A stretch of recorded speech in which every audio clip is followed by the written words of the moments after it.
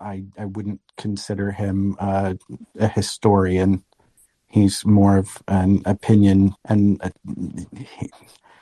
he's not a history expert, as Walter said. It shows a great ignorance of the history, and both recent and near and more midterm on Noam Chomsky's part. He should just be disregarded. Thanks. And we were joined by Hellion. But Chris, to you first. Hey, thanks, Walter. Hey, Yehuda, all sorts. Hey, last night there was a kind of a lengthy conversation about using drones to counter air defenses. So that kind of got me thinking. You don't really hear about that, but that capability does exist. For example, the Israeli air defense industries has their system is called Harpy, or Harpy 2, or Harpy NG, and it has 1,000-kilometer capability. It's actually a suicide drone.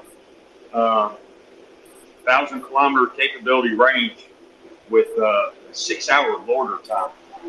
It carries a pretty extensive warhead, and the NG version that have smaller suicide drone submunitions that can be launched from under the wings. So capability is out there. You would think that maybe U.S. Defense would have something like that under development in the pipeline to be available. Keep in mind that the Harpy drone itself has a low radar cross-section and almost like stealth-like capabilities. So with the advent of the way the Russians have stepped on their deck with Israel, I just wonder if Israel can make some of those available to hit some of them, to loosen up the air defenses a little bit, so Ukraine can get in the sky and maybe do more damage. Chris, that's a great point. I mean, seed capability utilizing drones. I mean, I will say that the Turkish, the TB2, have been very effective even prior to the Russian invasion to Ukraine of destroying Russian air defense assets, both in Libya, Syria, and Azerbaijan. And Azerbaijan did really well against Armenia. But that is a perfect example, right? I mean, the Harpy is a perfect example. It's specifically designed, as you said, the seed capability of targeting enemy radar systems that are specifically tailored for air defense. So, I mean, those are capabilities that exist. It would be interesting to see if the Israelis are willing to give such capabilities to the Ukrainians. They have been very, very, very, very hesitant to giving any notion of offensive weaponry, even defensive weaponry, to the Ukrainians because of their own foreign policy objectives. But, I mean, Lavrov kind of shooting himself in the foot, accusing Israel of supporting neo-Nazis is probably not a really smart thing to do. It would be interesting. There could be some pressure in the international community for that. But regardless, there are other types of drones that are very effective at doing those types of things. It would be interesting to see if those capabilities would reach to the Ukrainians without relying solely on the Harpy. But that would be a perfect asset to allow the Ukrainians to degrade Russian air defense assets and then give them more ability to fly aircraft freely into Ukraine. But however, we do have to acknowledge that the Ukrainians have shown that they're very capable with fixed and rotary wings to operate in contested airspace. I mean, the videos we saw from Belgrade of the helicopters hitting those oil depots last month is a perfect example, right? And Belgrade is deep within Russian air defense capabilities in Russian territory. So, but those are excellent points. That would be something that I think we all have to look for. I was kind of wondering about that Hahn mission that went in there and hit the oil depot. How did they not see him coming? I mean, I get it, they were low to the ground, but I wonder if there was some kind of suppression already ongoing, some kind of jamming to the radar sets to where they couldn't see me. Oh, they just suck. The Russians just suck. Yeah. I say that lightheartedly, but I kind of joke when Yehuda asked me, like, "Hey, can you give me an update?" I DM'd him back and I said, "Yeah, here's your update. Russia sucks. End of story." I mean, seriously, I'm just like, it's just that simple. I mean, in the end of the day, it sometimes the simplest answer is the best way. And if one thing this war has shown is Russia's complete and utter incompetence as a modern military force. Full stop. And if they can't do basic infantry tactics, do we really expect them to be able to integrate air defense robustly? Probably not. And again, there's probably a million of reasons. We might not know until for the next 20, 10, 20, 40, 50 years. But in the end of the day, a lot of it is probably also just due to pure and utter incompetency of the Russian military. Right. Yeah. Okay. Well, I just wanted to get that update. That way, that information's out there. I mean, that capability does exist. Somebody's just got to give it to them. You know. So it'd be real handy once Ukraine goes on the counteroffensive. You know, to take that out, and then you can maybe somehow bring in some close air support with your helicopters and stuff, and not have to worry about S-300, S-400 bringing it down. So, okay, that's all I got. Thanks, guys. Hey, I think I'm next. So I just wanted not to put too fine a point on it, but I don't know where Chomsky's coming from, and I want to say that when it comes to Ukraine, I can't tell you how united the United States is in support of Ukraine. Even my father, who voted for Trump and is a Fox News, anyway, you know, he and I are completely in line with each other on Ukraine. And I think that, you know, like the entire world is, the United States is. And this has united people of different political stripes by more than anything ever. And Slava Ukraini. That's all. Heroям Slava, thank you. Back to you, Ryan, and WTF. I had a question for All Source. One, did you mention or do you know anything more about the fuel depot that caught fire today? I originally thought it may be in Russia, but after looking at some more recent Twitter posts, it seems that it may have been in a suburb of Donetsk. And follow-up question on that, is there any noticeable impact that all of these spontaneous fuel depot combustions is having on Russian mobility and their war effort in general? I mean, I know it's having some tangible detriment to their operations, but I didn't know if maybe we're seeing any vehicles stranded. No, Ryan. That's a good question. Specifically, the fuel depot in Donetsk, I just saw that. You know, that was caught on fire. You know, more than likely got hit by the Ukrainians. I mean, seriously, that's probably the most likely explanation. But I don't have any specific confirmation, to be honest. Just whatever was reported on open source, specifically that those oil depots were caught on fire.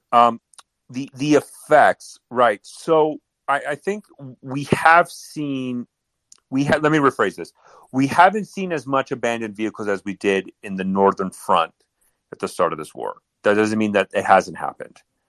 However, how I would answer your question, Ryan, is it having an effect? So these types of operations, right? What we're talking about, right? Targeting fuel depots, right? In what we would consider Russia's, if you're looking at a military terms, right? You divide a map. I've talked this before, right?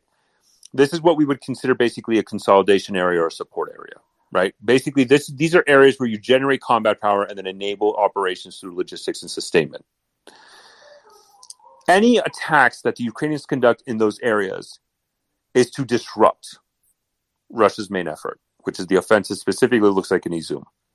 So in essence, it is a supporting effort, right? In military terms, when you're talking about military planning and doctrine, the tactical purpose of disrupt, it's a tactical term, it has its own definition, always is a supporting effort. It cannot be your main effort. So where are we seeing it, right? Well, anything you do to disrupt the enemy's main effort, and then your defense, right? Where we're seeing the impact of is that the Russians are not able to seize territory in the Donbass. So it's a holistic approach, right? It is, their defensive position in the Donbass, local counterattacks that they see opportunities that they try to seize villages around Izum or other areas, Kharkiv and their offensive there. All that, right? Plus destroying these oil depots wherever, or any logistics or sustainment operations that they have. It is to enable the overall strategic objective of Ukraine is to hold the Donbass and then eventually kick Russia out of Ukrainian territory. How we're seeing it's impactful and how it's having effects is because Russia just is not seizing territory whatsoever, or very minimal, not where they need to be, specifically this far into the offensive into the Donbass. So it has an impact, and of the grand scheme of things, it's probably not the main reason why, obviously. But even if it's a 10%, hey, that's something, right? I mean, that's important overall, because if you have battalion tactical groups that are undermanned, under-equipped, and not well maintained, if you manage to disrupt their logistics ability, then that combat effectiveness inherently is going to go down. And I would highlight to everybody the Daily Beast and other sources. The Daily Beast had a specific article, but it was widely reported across Twitter about South Ossetian soldiers. So soldiers in South Ossetia who basically said, "Screw this, we're done, we're out of here," and they went back to South Ossetia. And in South Ossetia, like in the actual country, talking to South Ossetian leadership, which are pro-Russian, the South Ossetian soldiers basically said that Russian soldiers are ill-disciplined, their leadership is nowhere to be found, they're absolutely terrible in the leadership, their equipment, the Russian equipment does not work, they were sent in suicide missions, they were given poor planning, they didn't know how to operate. And so again, these were South Ossetian soldiers in South Ossetia talking to South Ossetian leaders. Like, this wasn't like a Russian soldier that was captured in Ukraine and you could be like, oh, he was captured and let's just deny what he's saying. No. This was like in a pro-Russian area. And even those soldiers said that this military offensive is absolutely terrible. And when they asked him, what do you think is going to happen? Do you think the Russians are going to lose? The one South Ossetian soldier said, yes, I think they're going to lose this war.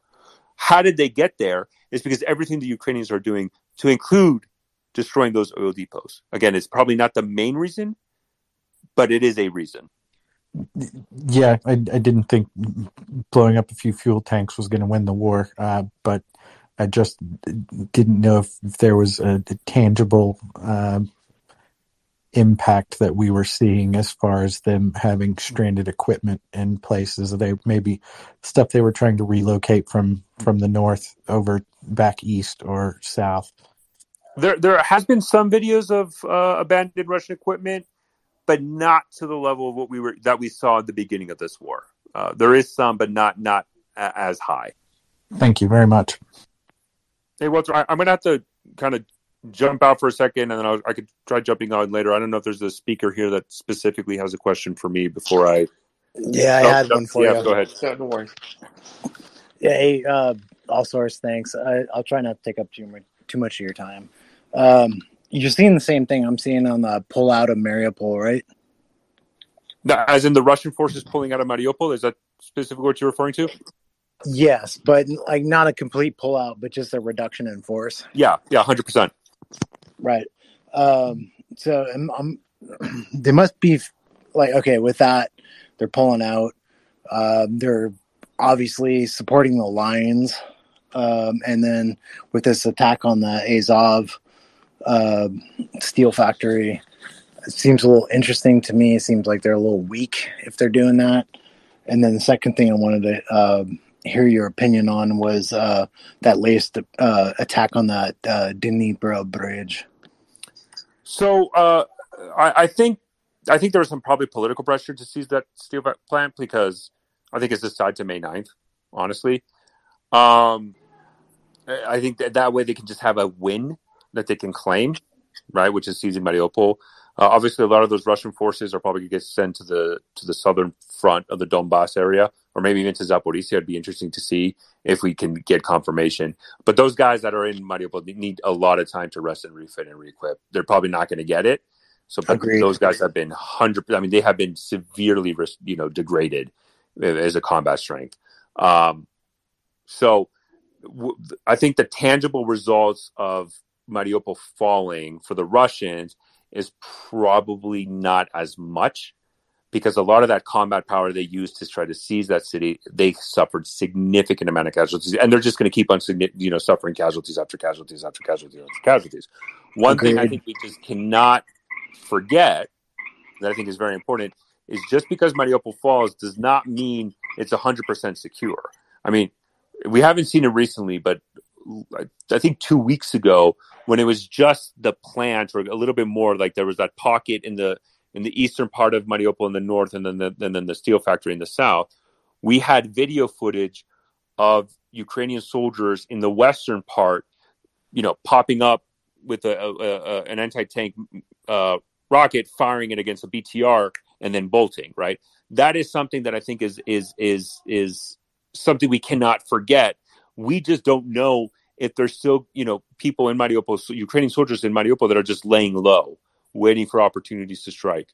Because we saw Mykolaiv, partisan warfare, insurgency in Mykolaiv, and we also saw it in Kherson. It might be harder in Mariupol. I'm not denying it, but it's not out of the realm of possibilities that they still do that. So they're always going to have forces. But those forces in Mariupol from the Russians being recommitted to other fronts is probably not going to have that much of a difference in the grand strategic area.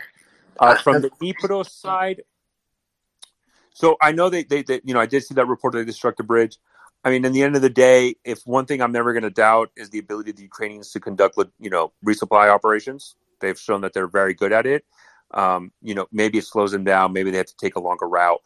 But I mean, the amount of targeting the Russians would have to do to seriously, completely deny Ukraine's ability to resupply their forces in the Donbass is going to be significantly more than what they're doing now. I think these are just targeted opportunities, but we've seen that the Russians do not have really good collection ability. We said that, a lot in this space, right? The Russian collection is terrible. They don't have really good effects with targeting.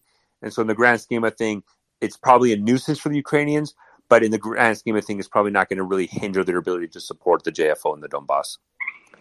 Yeah, so the main point I was making about the Mariupol offensive was they're reducing their forces. I don't know if the TikTok brigade, got the fuck out. Excuse my French. But I mean, they seem pretty confident in holding Mariupol. Again, they're attacking the Azov facility, but it's quite a large space to reduce your forces down that low to defend the Donbass. The gains that are being made in Kharkiv right now, got to keep that momentum going. But it seems like they're weakening their southern defenses right now by focusing on this thing for their whatever. I don't buy into the May 9th thing, but whatever. If they want to do that, they're stupid. I just think they're weakening their foothold in the south to support the northeast. When you're saying are you saying that the Ukrainians are sacrificing the south to support the northeast, or the Russians? No, I'm talking about the Russians. Oh yeah, no, I don't understand what they're doing in Kharkiv. If you're trying to get an explanation of why they're doing what they're doing in Kharkiv, you're not going to get it from me, because I have no idea. No, I'm just following what they're doing. I'm not trying to get an explanation for it. I just think their strategy does not make sense. Yep, 100%. Nope. Nope. They need to. If I was the Russians, I would fix the Ukrainians in Kharkiv. I would at least at a minimum fix them. They're not, and I don't understand why they're not. And I'm just like you. I'm just scratching my head to be like, oh, okay, I guess they're doing this bold strategy. Yeah, I mean, again, like you, I'm just sitting here scratching my head, being like, and not the.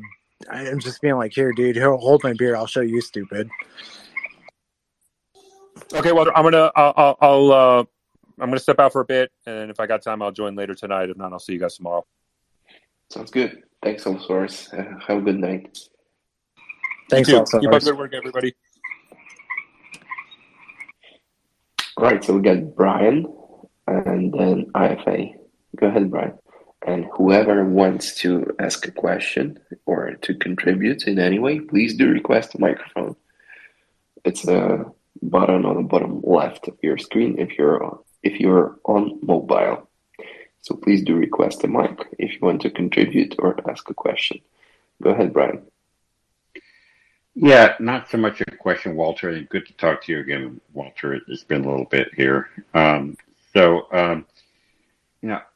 I just want to encourage everyone that, number one, thank everyone for coming to this space to hear these stories, to hear the commentary, but really to encourage you to participate, to whether it's retweeting to this space, whether it's to donating to Maria Aid, as what is shown in the Nest and what Walter has talked about previously. You have an opportunity to really push back against genocide, push back against mass genocide in Europe, and you have the opportunity to do that. And everybody has the opportunity to contribute to this effort. And now is the time, because I mean, we're talking about really the next 2 to 3 weeks are going to be very critical in terms of what this situation looks like. And what I would encourage my United States fellow Americans to do is to not be distracted, in court, not be distracted. I mean, these are all important issues, that we have to address in this country. But, Hunter Biden's laptop bullshit, Tucker Carlson bullshit, other stuff that's happening in the U.S. Don't let yourself be distracted, and really focus on what this horrific loss of life and forced kidnapping and relocation of Ukrainian citizens to remote areas of Russia is just freaking pathetic that this would happen. And so I think we just need to stay focused, not let ourselves be distracted, and really try to help the Ukrainians as much as possible. This is really united in ironically, certainly the United States Congress in a way that I've not seen in quite some time, right? This is you look at the margins that the Lend-Lease Act passed and the Ukrainian legislation support has passed. These are significant margins. And why is that? And that's because this is the right thing to do. And so I would encourage you all to stay engaged, not let yourself be distracted. Sometimes, certainly, the U.S. News media can be fickle and can try and not really focus on one thing and then focus on the next thing because they assume that your attention span is limited. But I think people need to understand that this is what's happening here in this country is unacceptable, and we need to make sure that we and the Ukrainians will win. And Walter has heard me say this before in this space weeks ago, that I firmly believe that the Ukrainians will win this invasion. They will push the Russians back across the border. And we need to make sure we help them to make this happen. End of rant. Thanks, Brian. Brian, I couldn't agree with you more. God bless you all on what you're doing here. I've learned a great deal. In my world, it's follow the money. In your world, I would think to save the Ukraine, you need to follow the weapons. And it's always been my concern. Sorry, News. I got a question to you. How do you feel about the genocide that Russians perpetrate in Ukraine? What's your stance? Just a short question to you. Go ahead, News. News, you can unmute yourself. It's a small button on the bottom left of your screen where the microphone is. So while News tries to figure out the technical aspect, let's go to IFA. Hey, Walter. Just saw something on my timeline about, Russia trying to sell stolen wheat from Ukraine, trying to sell to Egypt. I don't know how true this is, if maybe anyone has heard anything about it, and if it's true or not.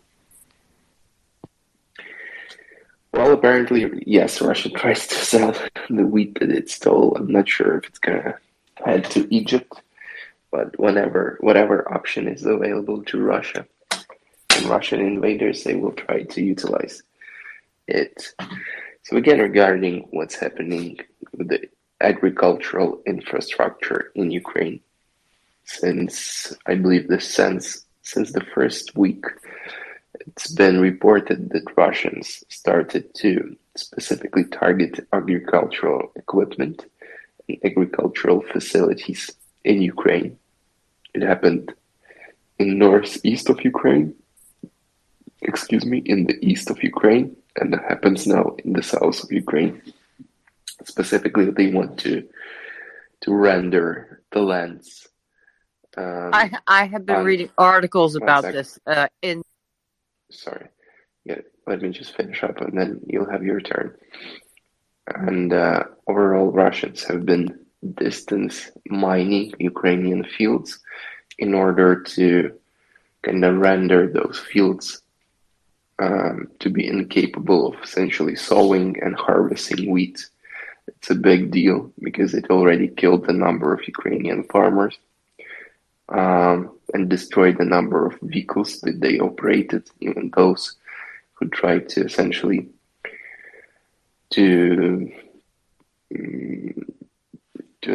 engage in agriculture activities. I'm not sure what they were doing, but essentially operating equipment, tractors, and other tech. So it already killed a number of people, even in the areas where Russians were pushed back and removed from Ukraine. And as I mentioned earlier, they specifically targeted silos, grain silos, agricultural infrastructure, and destroyed equipment. And recently we have seen that where they managed to capture Ukrainian territories and occupy them, they essentially steal of sorts, or just move the equipment from Ukraine and transport it either to Russia or other Russian-occupied Crimea. This is what we have seen recently, specifically in Kherson Oblast. So yes, they are removing grain and stealing agricultural equipment and destroying agricultural equipment where they cannot steal it, and trying to exert all levers that they currently have to further exacerbate the situation and create crisis in areas away from Ukraine. In Ukraine, it's straight genocide. So back to you, News. The question remains: how do you feel about what Russians perpetrate in Ukraine, and how do you feel about the genocide of Ukrainian people that Russian invaders engaged in? If you are asking me, Trinity, how I feel, I pray to Jesus for you every day. I don't know if that's right or wrong in your world, but it's all I know how to do to help. I have read reports, as I'm sorry that I interrupted you. I'm new at this. While you were speaking, it's bad here. I'm a Philly girl. Sorry, I kind of tend to vomit my brain. You're not far from me. Well, again. And yeah, I sorry I interrupted. Northeast is a bit rough, specifically the north, and Frankfurt is really rough. Oh yes, yeah, yes. I've been there, seen that. Travel occasionally. Yes, we are close, my dear. So how about let's step back a little bit, and I'm trying to assess your stance. You know the kind of information that I have to go on, and maybe you read a little bit about my profile, but I cannot, as a Christian, as a human being, ignore what's going on in the Ukraine. Who can? So I came to you, this group, to learn. And the more I learn, the more I pray, and the more I worry. And I know maybe sometimes my questions aren't good ones, and I'm sorry about that. But I'm studying as we go along, as you might note. And maybe you can help me. Just listening helps. Or maybe you can help me learn too. Yeah, absolutely. My pleasure. And all the support is highly appreciated. So, again, just what's your stance about what's happening in Ukraine, and specifically about the genocide that Russians perpetrate? How do you feel about it? How do you feel that the world should respond to that? Okay, you want to vomit your brain from Philly? I'll tell you what kills me is the interview I saw of a 90-year-old woman who was standing in the street dressed in rags, who said the Russians came into her home and raped her, and while they were raping her, she said, "I'm older than probably your mother, and as more than one raped her, they did not care. And while they were raping her, they had her daughter tied to a chair." I am a survivor. I was 21 years old of a gang rape. And you know what? Ain't nothing right about any of it. Not here, not in the Ukraine, especially not what's going on in the Ukraine. But if you want to know what grabbed me, that 90-year-old woman. I'm old enough to be your mother. Animals. There. I vomited my brain. I'm sorry. This is Trinity, and I'll be quiet now. Yeah, Renji, the harsh reality is that these episodes are all over Ukraine whenever Russians manage to get a foothold. And it's something that often fades into the background. And as we follow the events on the front lines, the movements of brigades and battalion tactical groups, we fail to, or we just automatically kind of forget about what's happening on Russian occupied territories. And these are Ukrainian people, and these are people who inadvertently happen to be on Russian occupied territories and now are being subjected to all the horrors and atrocities that Russians perpetrate. And what we have seen northwest of Kiev in Bucha. Bucha has been all over the news, right? The problem is that it's not just Bucha, Borodyanka, or Hostomel, or other smaller towns northwest of Kiev. It's everywhere. Everywhere in Ukraine where Russians occupied Ukrainian land and managed to get a foothold and control these territories. It's a myriad different Buchas, smaller ones, probably bigger ones like in Mariupol, where Russians moved in with mobile crematoriums and tried to destroy the evidence of Russian war crimes and Russian genocide.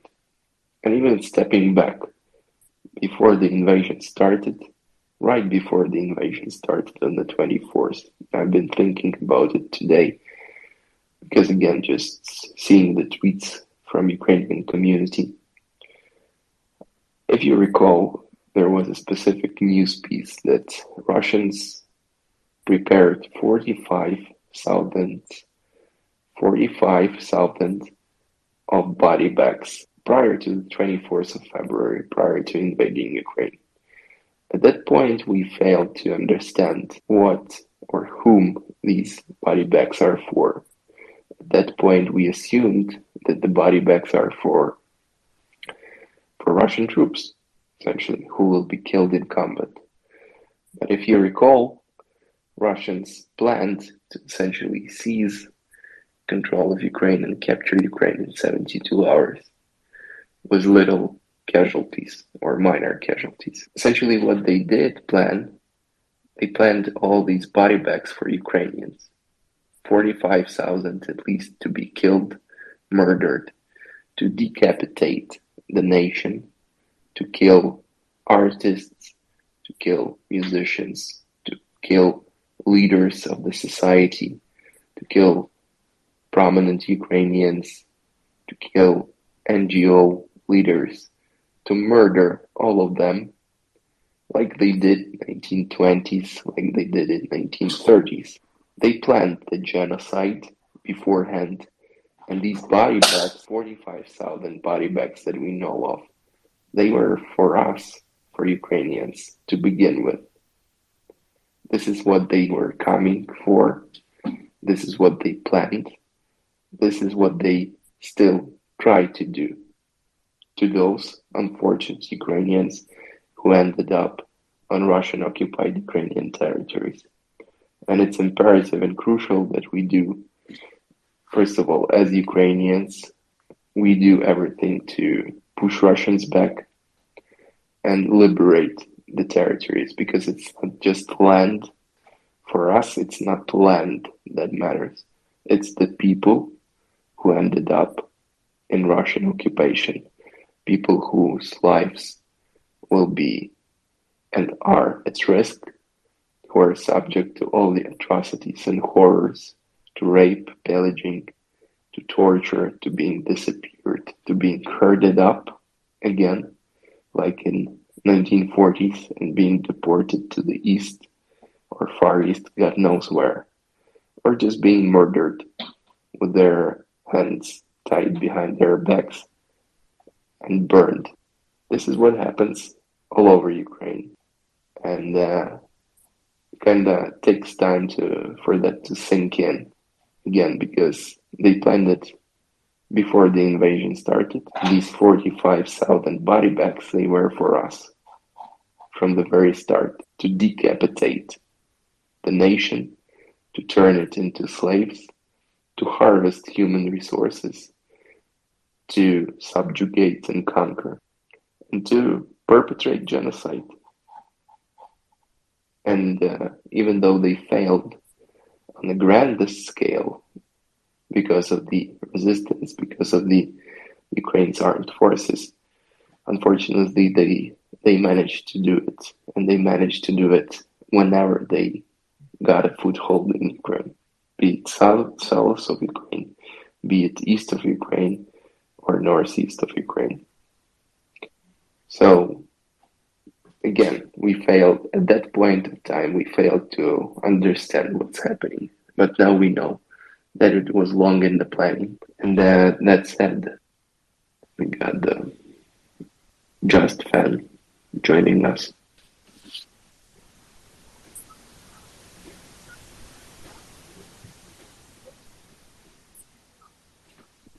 Just fan to you.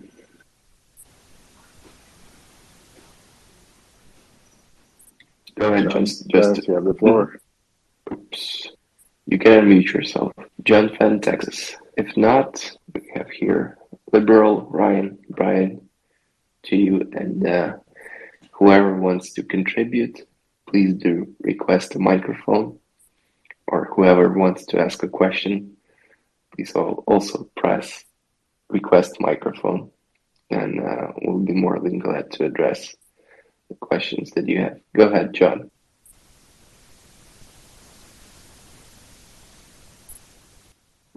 I think you have issues with either your microphone or connection. GUN, Fan, Texas. See, you're unmuting yourself, but we cannot hear you, unfortunately. Just check your connection, check your microphone. Brian, to you. So, Walter, congratulations on having Colonel Binman coming on. It's tomorrow, right? That's happening. Yep.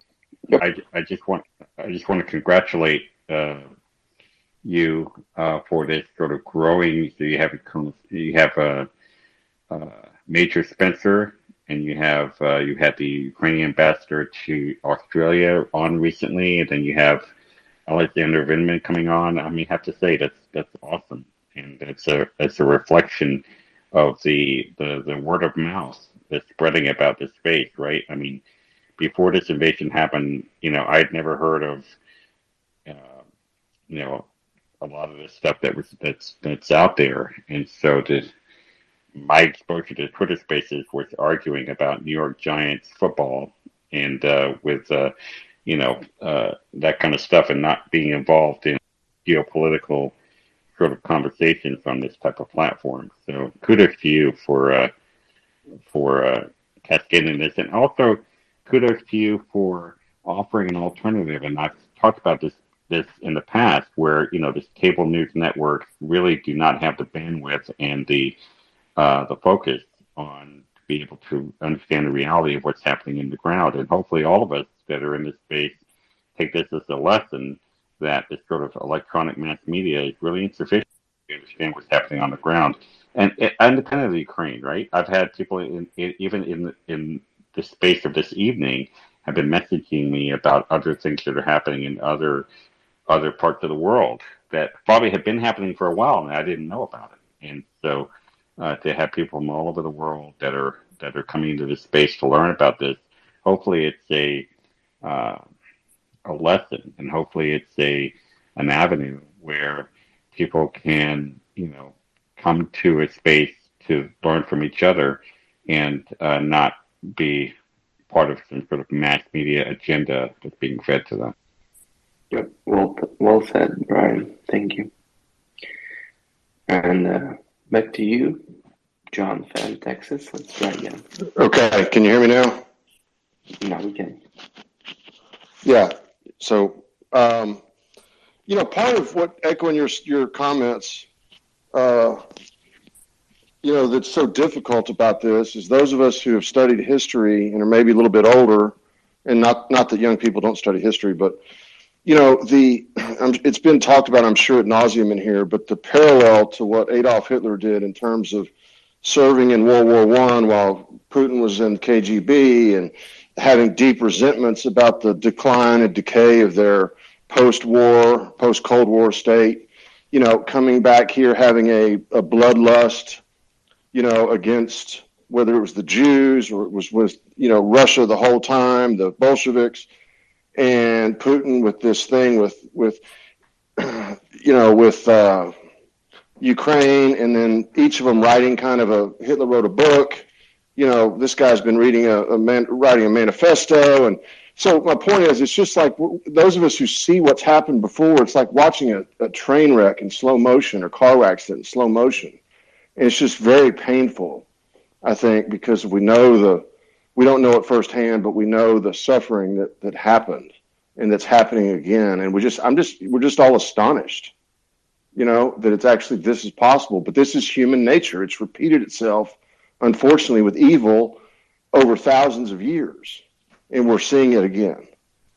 My question is this: to the body bags you were talking about in the crematoriums at first, I was very interested. I was like, wow, that's crazy. They're just going to hide their dead from their own people, when in reality, then the light bulb went off and said, this is for the Ukrainians, But how much, can you just tell me or tell us how I haven't seen a lot of video of these vehicles or any of this kind of thing, and has that been widely seen? I know it's been talked about. So right now we don't see many videos of those. There was a significant number of those being exposed essentially and publicized just before the invasion started. They were moving all of these into Belarus specifically, and before the invasion started, if you recall, prior to the 24th, specifically on the 22nd, 23rd, almost on the eve of 24th, there were a plethora of different videos of Russian equipment, Russian armor being transported in the southern Belarus, close to Ukrainian border. And among those, we have seen on one occasion a number of mobile hospitals, military hospitals, and also crematoriums and refrigerators. So these were the videos.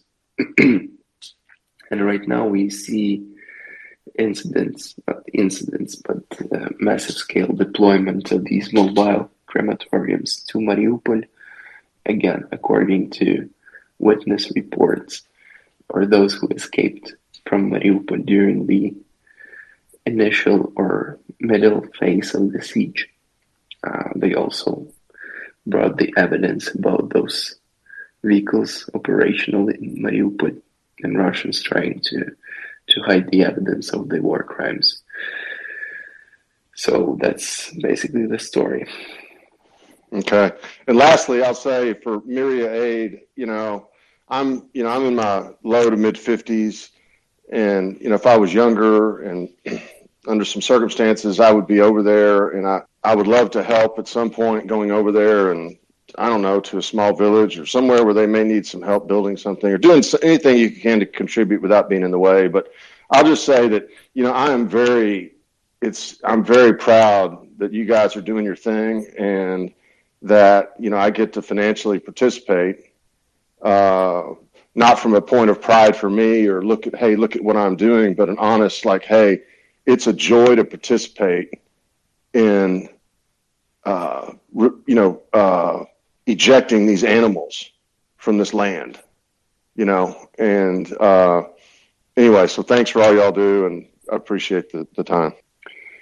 Yeah, no worries. Well, thank you in the first place, and thank you for the support. It's highly appreciated. Today we had a fighter from the 93rd Ukrainian 93rd Mechanized Brigade, Холодный Yar.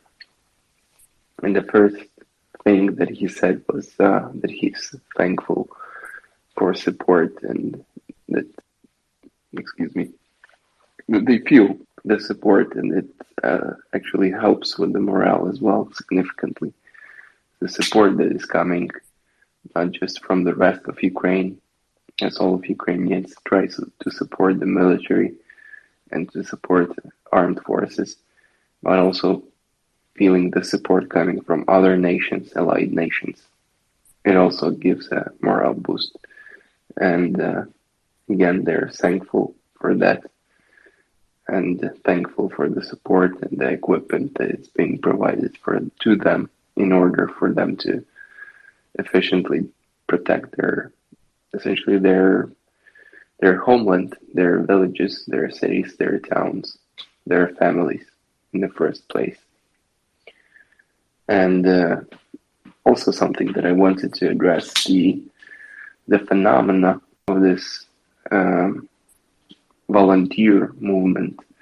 And I'm talking about not military volunteers, those who join the military as volunteers. I'm talking about civilians who volunteer and who started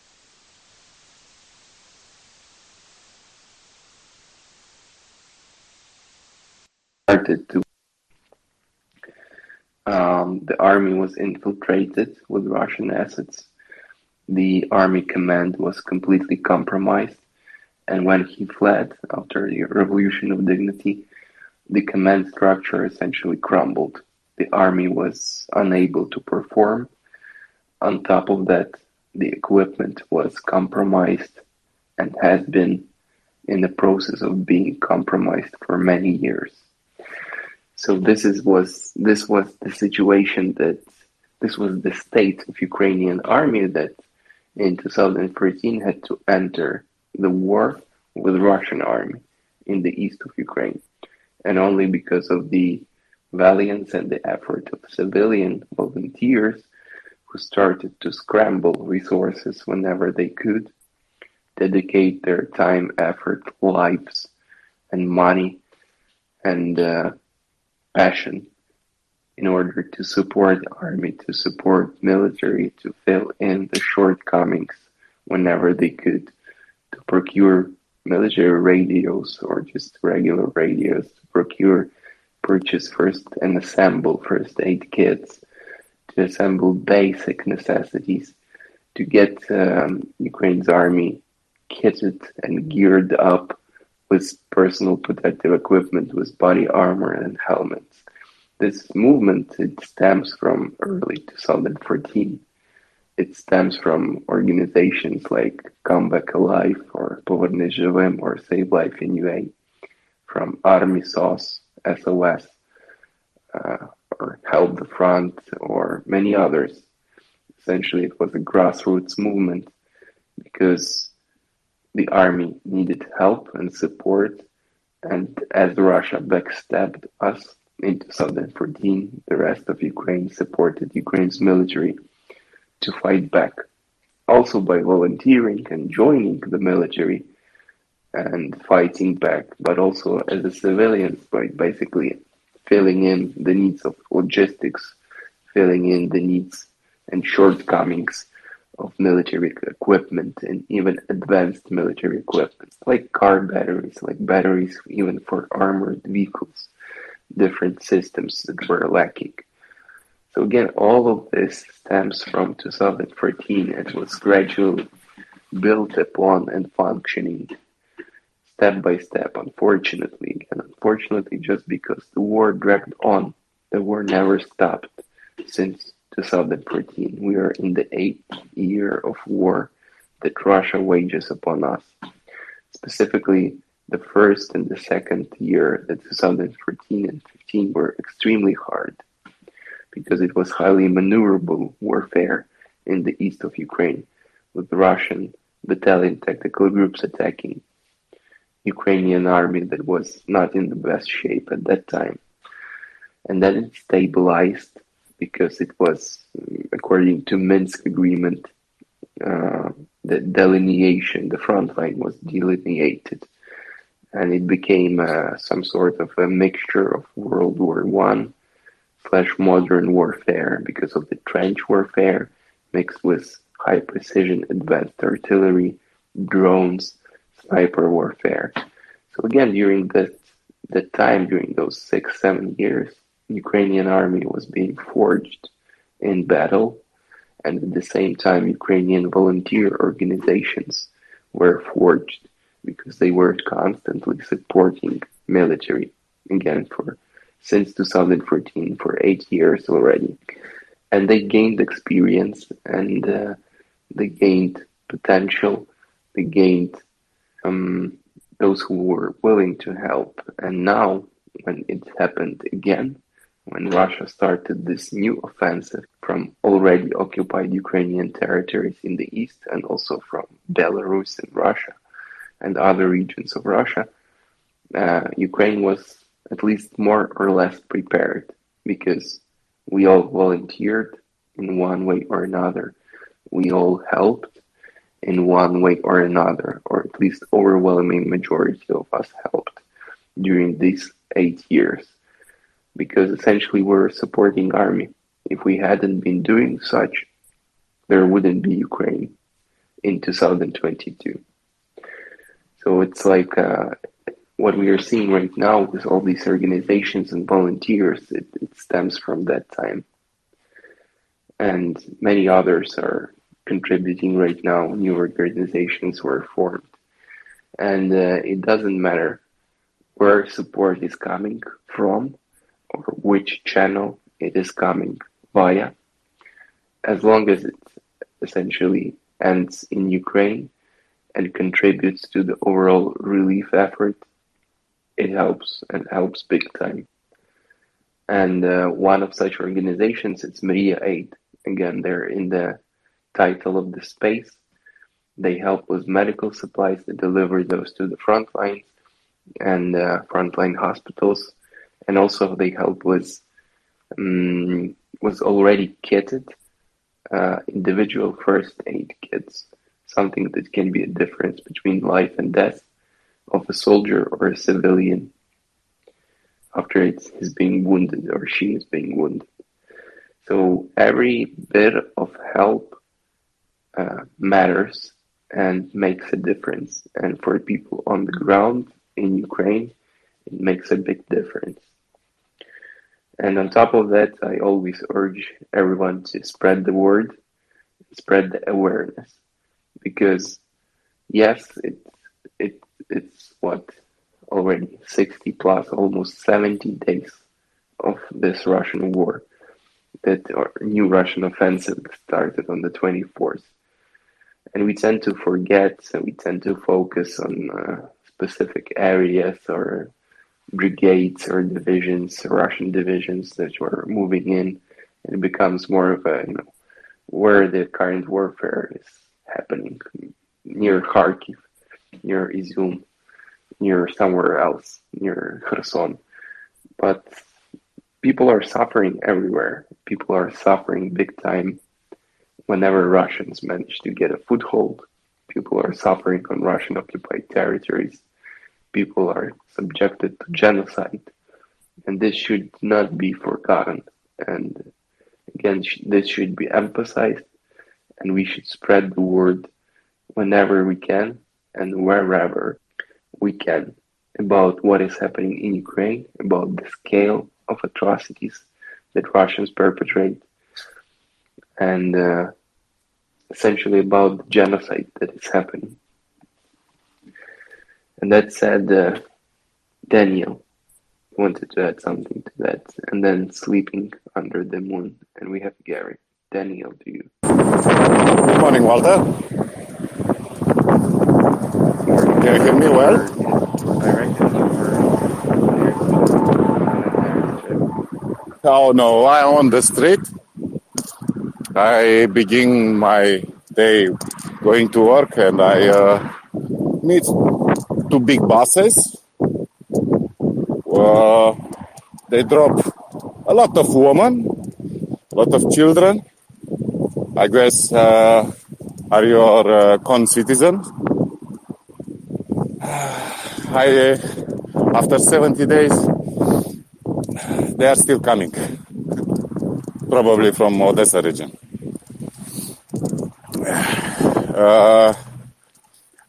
About what you talk, where are you Galați. located?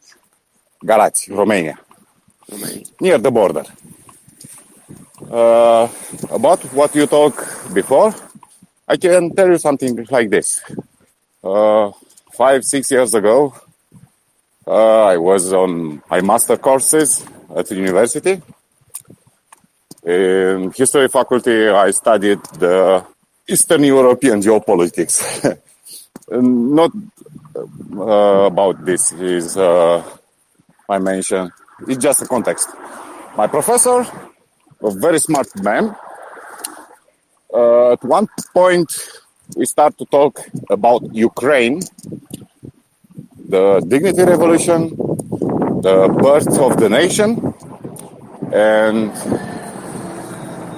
our seminary was something about, let's look at Ukraine, how it's becoming from a very devised society, very